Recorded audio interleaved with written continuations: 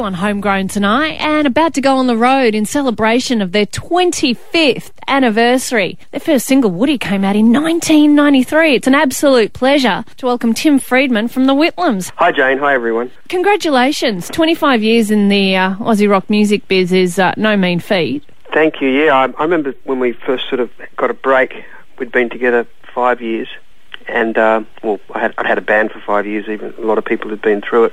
And I remember thinking that was a long, long time. I hope it takes as long to get to the bottom as it took to the top. Luckily, it's taken longer to get to the bottom. You know when they say be nice to everybody on your way up because you might need them on the way down? Has that been ringing true for you or not yet? Oh, well, I've had the same manager for 30 years and the same mixer for 30 years, so it does help to have a bit of continuity, I can tell you. You don't have to worry about hiring and firing. For a while there, you were on hiatus, weren't you? Yeah, I took my foot off the pedal, did a solo record, and we're still on half hiatus. We do, we work about 2 months a year, and then we just drink cocktails poolside the rest of the year. You didn't know about our secret international career where we made all the money. Right, so No Aphrodisiac made more money than I thought. Unfortunately, we gave it a shot in Canada and Germany.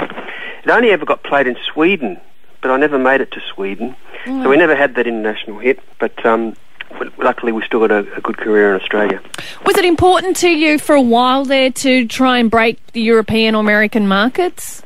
We tried for a few years. I toured Canada twice, and you just sort of try and take it as far as you can when you're young and full of the devil. But I sort of just in about 2006, I thought, no, it's a good life releasing records and touring in Australia, and it just gets very expensive. But apart from that, I lack all ambition. You were a Newtown icon for many, many years there, certainly in the 90s when the Whitlams were at their peak. Do you still call Newtown home or that area of Sydney? Yeah, I haven't gone anywhere. I've been here 30 years now. It's changed a lot, hasn't it? It has. It's a mortgage belt now. Back then it was students and punks and old Greek couples whose kids had left home. I still love it though, because when you have your own village for 25 years, you know all the shopkeepers, and if you're feeling a bit down, you just walk along the street and say hello to your friends who are selling fruit and cutting hair. Do you get out much and see live music? What's the live music scene there in Sydney since the lockout laws and the effect of that? Oh, it's a bit depressed,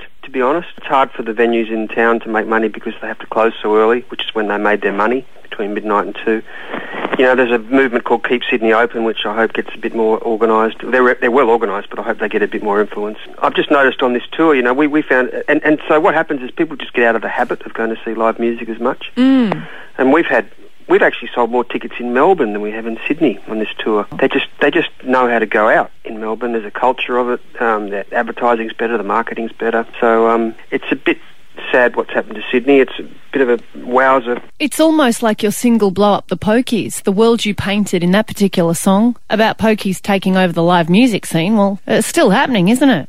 Yeah, nothing's changed, unfortunately. I mean, that's been in the news so much lately. I mean, I'm going to, when we do a bit of telly in the next 2 weeks, I think I'll pull that one out because I'm afraid it's just as topical as it was when I wrote it. Well, back to you guys, 25th anniversary. What's been one of your favourite Whitlams highlights in 25 years, Tim? And I know you'd have a lot of them. Well, Gough Whitlam in 98 when he gave us the award, getting to know Gough. And I was very proud of Little Cloud in 2006, which was our 6th album, but was almost our best received. So it was good to still be able to do it after 20, or however long that was, 15, 16 years. Well, one of my highlight tracks is No Aphrodisiac. It's really the song that put you on the map. How do you feel about it now? Oh, when I haven't heard it for a while and I sing it, I really like it. But it still just doesn't seem to fit into any movement of music. It's so slow at the start. And well, I like the way it just develops. It's a sort of joke, and he holds his fire, and then he just gets really crazy after about 2.5 minutes. I still enjoy singing it, and I'm always a bit bemused by how well it went, to be honest.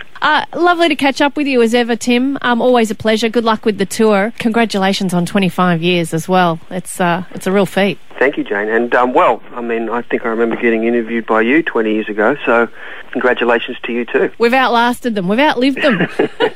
They said we'd never make it, Tim. And the Whitlams' 25th anniversary tour kicks off on Tuesday, 1st of May in Newcastle and goes absolutely everywhere. Regions, towns, check your gig guides for details. Here's No Aphrodisiac right now, Triple M.